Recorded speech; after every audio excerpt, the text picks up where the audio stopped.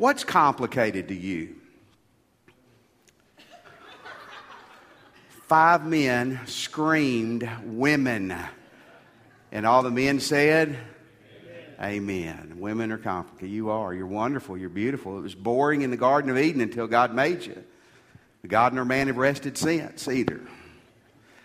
Nuclear physics is confusing to me. There's some of you here that can probably handle that well. I cannot. The tax code is the dumbest thing in the whole world, isn't it? It's, 895 pages. No, it's not 800. It's 8,995 pages.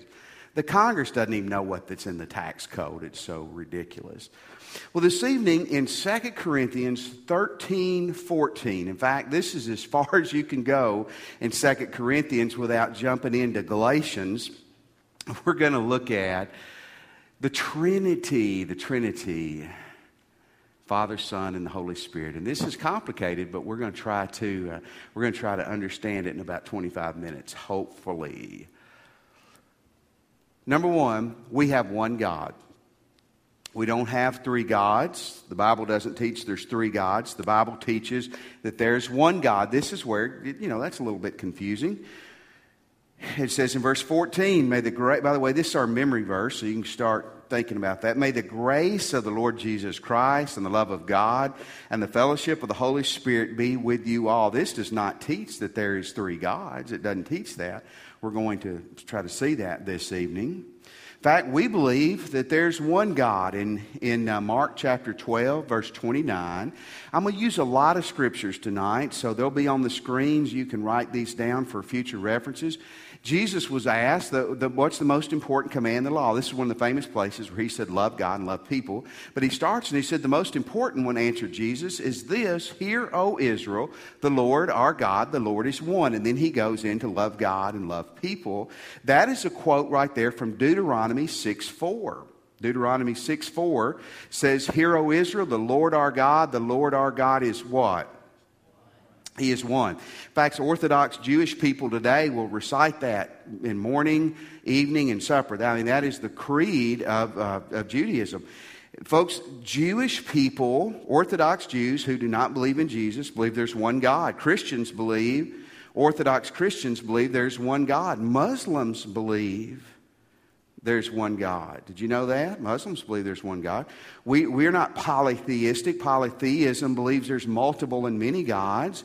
We believe there's one God, as do some of the other major religions of the world. One supreme being, God.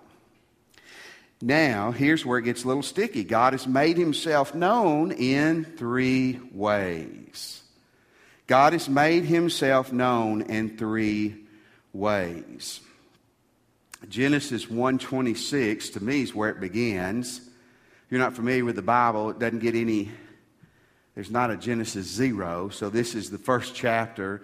Then God said, read that first part, let who? Us make man in our own image. He wasn't talking to angels. He wasn't talking to crocodiles. He was talking to, I believe, the Father, the Son, and the Holy Spirit. Let us, plural, make man in our own image, in our own likeness. Now, folks, this right here is where you really get to some separations. I want to show you a picture when Cindy and I were in Nazareth. And Nazareth is the place where Jesus Christ was what? He was raised, yes. Now, I can't get into my phone. You can't read that. It's too blurry. Maybe I can read it to you from there. This is in Nazareth. This is the home place of Jesus. And Cindy's taking this picture, and I'm thinking, we're going to be killed right here in Nazareth because someone's going to come out and jihad us because she's taking a picture of this. Here's what some Muslim people had put up. It says, O people of the Scripture, in parentheses, Christians, do not exceed the limits in your religion. Say nothing but the truth about Allah, the one true God. The Christ Jesus, the Son of Mary, was only a messenger of God, and his word conveyed to Mary and a spirit created by him. So believe in God and his messengers, and do not say that three God Trinity. Cease it.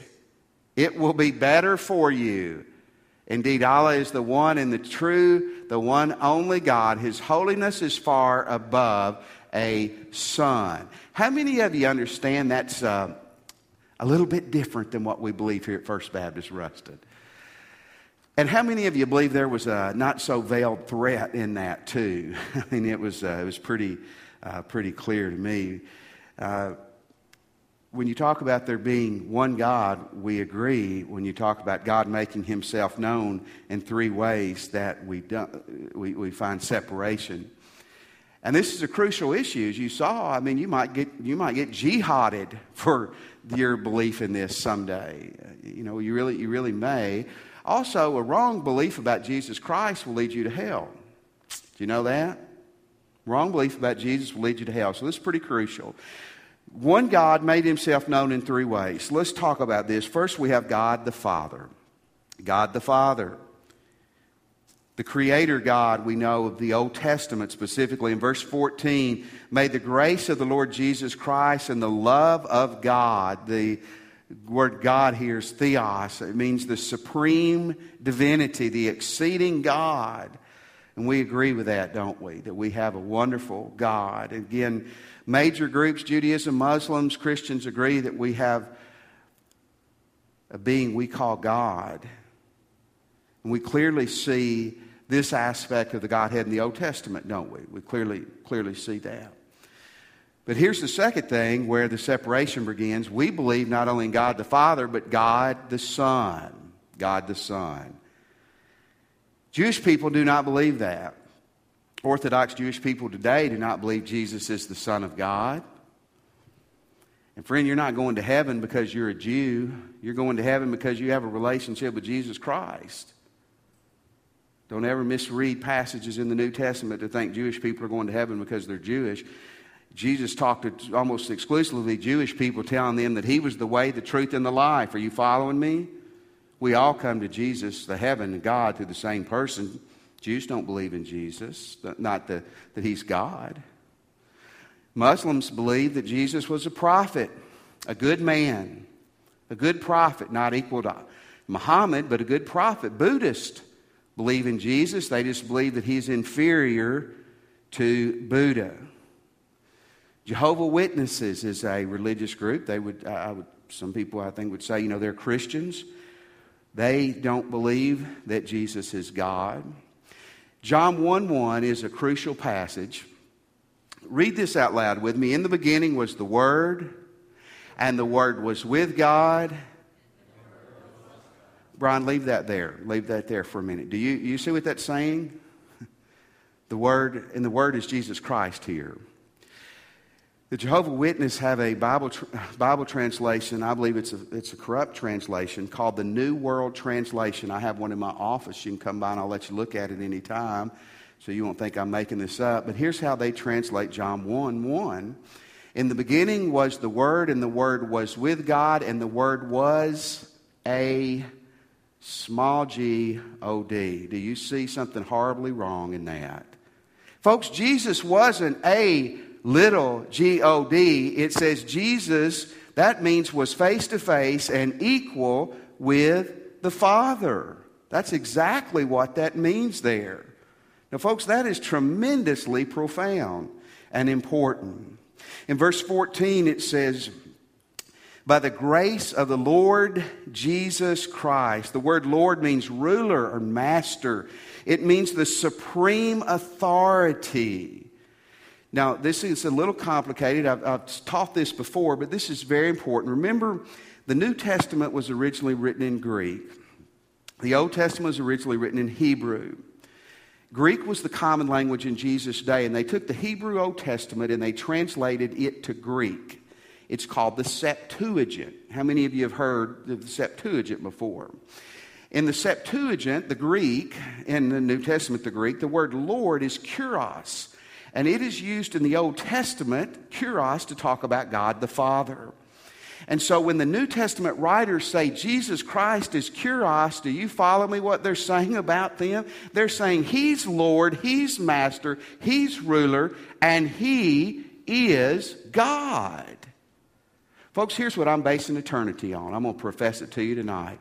Jesus Christ is Lord, and He is Chris Craig's Lord. You're not going to heaven without that profession, that sincere profession. The Bible says Jesus is the Son of God, John 3:16. We know that. For God so loved the world that He gave His one and only Son. Now listen, some groups say Jesus was a Son of God. Jesus wasn't a Son of God. He is uniquely the Son of God. Jesus is uniquely the Son of God. How can you be God and the Son of God? I don't know. Get to heaven and we'll figure that out there. Amen? But Jesus is uniquely the Son of God. But John 1:1 just told us He is God. John 14:8 and 9, listen to what it says. Philip said, Lord Jesus, show us the Father, and that will be enough for us. Jesus answered, don't you know me, Philip? Even after I've been among you such a long time? Anyone who has seen me has seen the Father. Read that out loud with me. Anyone who has seen me has seen the Father. How can you say, show me the Father? Philippians 2, verse 5 and 6. Again, you can write these references down. I know I'm using a lot. Your attitude should be the same as Christ Jesus, who being in the very nature, who? God, did not consider equality with God as something to be grasped. In other words, He was willing to lay down His rights in heaven to come to earth. And Colossians chapter 1, verse 15 and 16, it says, He is the image of the invisible God, the firstborn over all creation. For by Him all things were created, things in heaven, on earth, visible and invisible. Whether thrones or powers or rulers or authorities, all things were created by Him and for Him, in verse 19 of the same chapter. For God was pleased to have all His fullness dwell in the Son. Now, folks, I don't know about you. I want to be honest with you. This fires me up. That's good stuff, isn't it? And you want some theology? You want some stuff that's good for your brain and good for your heart? This is it. Right here. Jesus Christ is the Son of God, and Jesus Christ is God. So we have the Father and we have the Son. Now we have the Holy Spirit. We have God, the Holy Spirit. Jewish people, a lot of times in Jesus' day, believed the Holy Spirit was divine, but it's kind of a divine prophetic voice. When I was growing up, we referred to the Holy Spirit as the Holy Ghost. I'm going to be honest with you, that was pretty scary as a kid.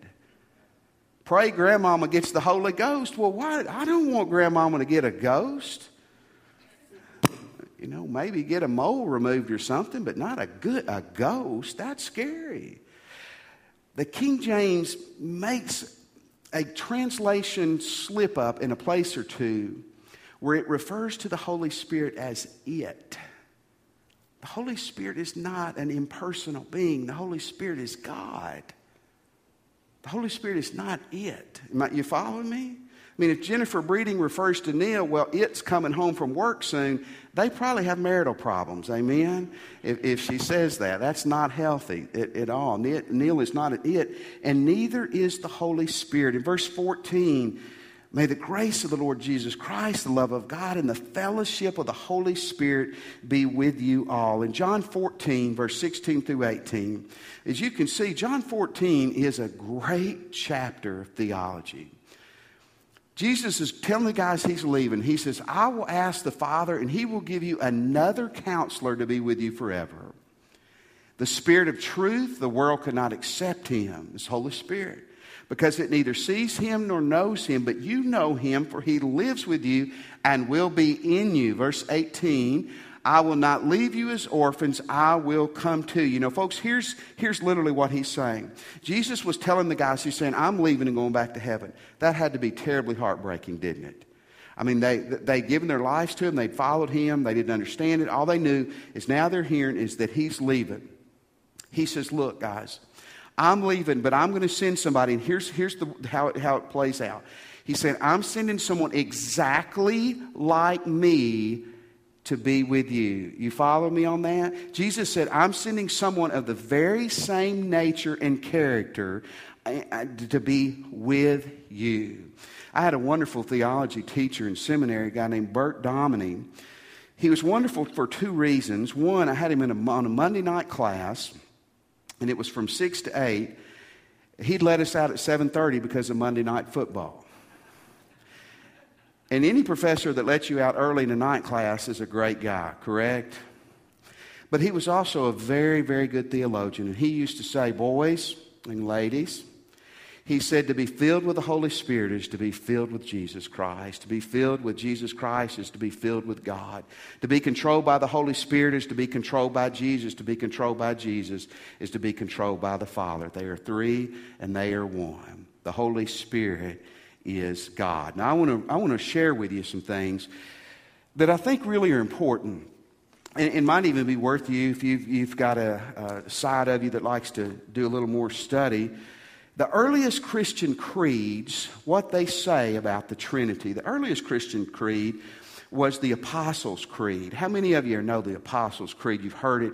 A lot of mainline churches, they still recite some of these creeds. The Apostles' Creed was formulated 200 years, 150, 200 years after Christ's death, resurrection. Then there was the Nicene Creed that was in about 325 A.D., and then there was the Athanasian Creed, which was about 500 A.D., so several hundred years after Jesus, but still pretty close to Jesus' time. The Apostles' Creed says, I believe in God the Father, Almighty, maker of heaven and earth, and in Jesus Christ, His only begotten Son, our Lord. And I believe in the Holy Spirit. The Nicene Creed gets a little more detailed because they're beginning to deal with heresies. And says, we believe in one God, the Father, the Almighty. We believe in one Lord, Jesus Christ, the only Son of God, eternally begotten of the Father. God from God. Did you get that? We believe in the Holy Spirit, the Lord. Did you get that? The giver of life, who proceeds from the Father and Son. With the Father and Son, He is worshiped and glorified. And this Athanasian Creed was really driving this home. It's almost obnoxious. It keeps going over and over and over. I'll share a little bit with you. It says that we worship one God in Trinity, and Trinity in unity, neither confounding the person nor dividing the substance. This is theologians talking, isn't it? For there's one person of the Father, another of the Son, another of the Holy Spirit, but the Godhead of the Father, the Son, and the Holy Spirit is all one, the glory equal, the majesty co-eternal. The Father uncreated, the Son uncreated, the Holy Spirit uncreated. The Father eternal, the Son eternal, the Holy Spirit eternal. There are not three Almighties, but one Almighties. And it goes on and on and on. But you get the drift of what they're trying to communicate there. That the Trinity, folks, is not just some modern day invention of Christianity. It's the backbone of Christianity. It is the backbone of what we believe. That we have one God who's made Himself known in three ways. The Father, the Son, the Holy Spirit. So here's what I want you to do tonight. I want you to embrace the Trinity. I'll explain. May the grace of the Lord Jesus Christ, and the love of God, and the fellowship of the Holy Spirit be with you all. Number one, embrace it intellectually. Judaism doesn't. Mormonism doesn't. Jehovah's Witnesses don't. Muslims don't. Certain sects of even mainline Christianity have strange beliefs about the Trinity. Have any of you ever heard of what's called the oneness doctrine? Are you familiar with the oneness doctrine? The oneness people believe that we just have Jesus. Just Jesus. Baptized in the name of Jesus. We just have Jesus. Well, I have Jesus, but I also have a Father and a Spirit. Amen? And you go, well, what does this matter? This is just preacher talk. No, it's not. You could die for your beliefs on this. You could die for it. This is huge. This is really important. Matthew 28:19, Jesus says, therefore go make disciples of all nations, baptizing in the name of who? Romans 8:9 is a sneaky little verse. You, however, are not controlled by the sinful nature, but by who? The Spirit. If the Spirit of who? God lives in you. If anyone does not have the Spirit of who? He does not belong to Christ. Did you see that? Isn't that pretty neat there, how you see the mix there. And let's jump to Ephesians chapter 1, verse 13 and 14. You see it here too. And you also were included in Christ when you heard the word of the truth, the gospel of your salvation. Having believed, you were marked in the Holy Spirit with a seal, the promised Holy Spirit, who is a deposit guaranteeing inheritance until the day of redemption, who are God's possession to the praise of the glory of the Father.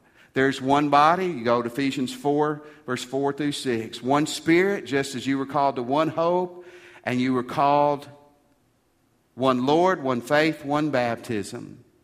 In verse 6, one God, one Father, who's over all and through all and all. Is that it? Folks, intellectually, academically, you're never going to understand fully the Trinity. I've heard it explained in a lot of ways. Well, you take water. Water can be different substances. It can be a liquid. It can be a solid. It can be steam, and it's the same thing. Andy Johnson is a friend. He's a father. He's a grandfather. He's a great-grandfather. He's a great-great... No, he's not a great-great. He's a husband. He's a son. He's a brother. We can't understand the Trinity, but we embrace it intellectually.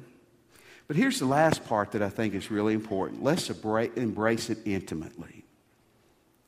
You know, it's hard to imagine because this is such a theological, interesting, and difficult thing, but this little verse 14 was really meant to be something that impacted their lives, not just their heads. Corinth was a difficult church. They quarreled, they were jealous, they were disloyal, they were egotistical, they were sinful. Certainly if a church is that way, it's because its people are that way and that people were struggling. And here's what he told them, folks. He said, listen, may the grace, the undeserved mercy and favor of Jesus Christ and the love, and that's the word agape, the unconditional love of God and the fellowship, that's a beautiful word that means just a sweet spirited oneness be in your midst. Find these things and embrace them. We need to, as a church, we need to embrace the Trinity. As an individual, you need to embrace the Godhead and the different aspects that the Godhead brings to your life. I read something this week that I thought was pretty neat about the Son. You know, people don't understand the Trinity, so they either stay away from it or they don't embrace it. This guy wrote about the Sun. He said that they tell me that the core of the Sun, the temperature, is 27 million degrees. That's pretty toasty. The pressure is 340 billion times what it is here on Earth. And in the Sun's core, that insanely hot temperature and unthinkable pressure combine to create nuclear reactions. In each reaction, 4 protons fuse together to create one alpha particle, which is 0.7% less massive than the 4 protons. That makes sense, doesn't it? The difference in mass is expelled as energy, and after 1 million years through a process called convection, this energy from the core of the Sun finally reaches the surface where it expels heat and light. And you need to understand none of that to get a suntan. You don't have to understand the Trinity. But what he's saying here is embrace it. I want you to think about this tonight. If you're a Christian, you're a Christian. Because God the Father loved you enough to send God the Son to earth for you. And God the Son died on that cross for you and walked out of the tomb for you.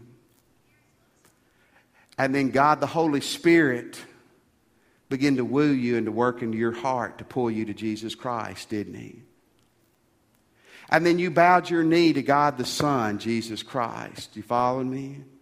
And when you bowed your son to God the Son, Jesus Christ, then God the Father became your personal Father, and God the Holy Spirit came to live in you. That may be a little bit too much, but that's pretty awesome. You see, the Trinity's been working in your life to get you to where you are this evening. Embrace the truth of Scripture, But don't just embrace it here, embrace it here. And he says, let the grace of Jesus and the agape love of the Father and the fellowship of the Holy Spirit transform us. This evening, if you're not a Christian, the Holy Spirit is pulling on your heart. If you're listening, respond to Him tonight when we give our invitation. Maybe tonight you'd like to join our church fellowship. We would love for you to if God's leading you to do that. One way you can do that is when we stand. Come tonight. We'll be down here waiting on you. If you're a Christian, maybe where you're standing or maybe at the altar, you need to say to the Father and the Son and the Holy Spirit to have your life, to control it, and to let you bring glory to them the rest of your days here on this earth. Let's stand. Wayne's going to lead us in a hymn of invitation. And as we sing, you come.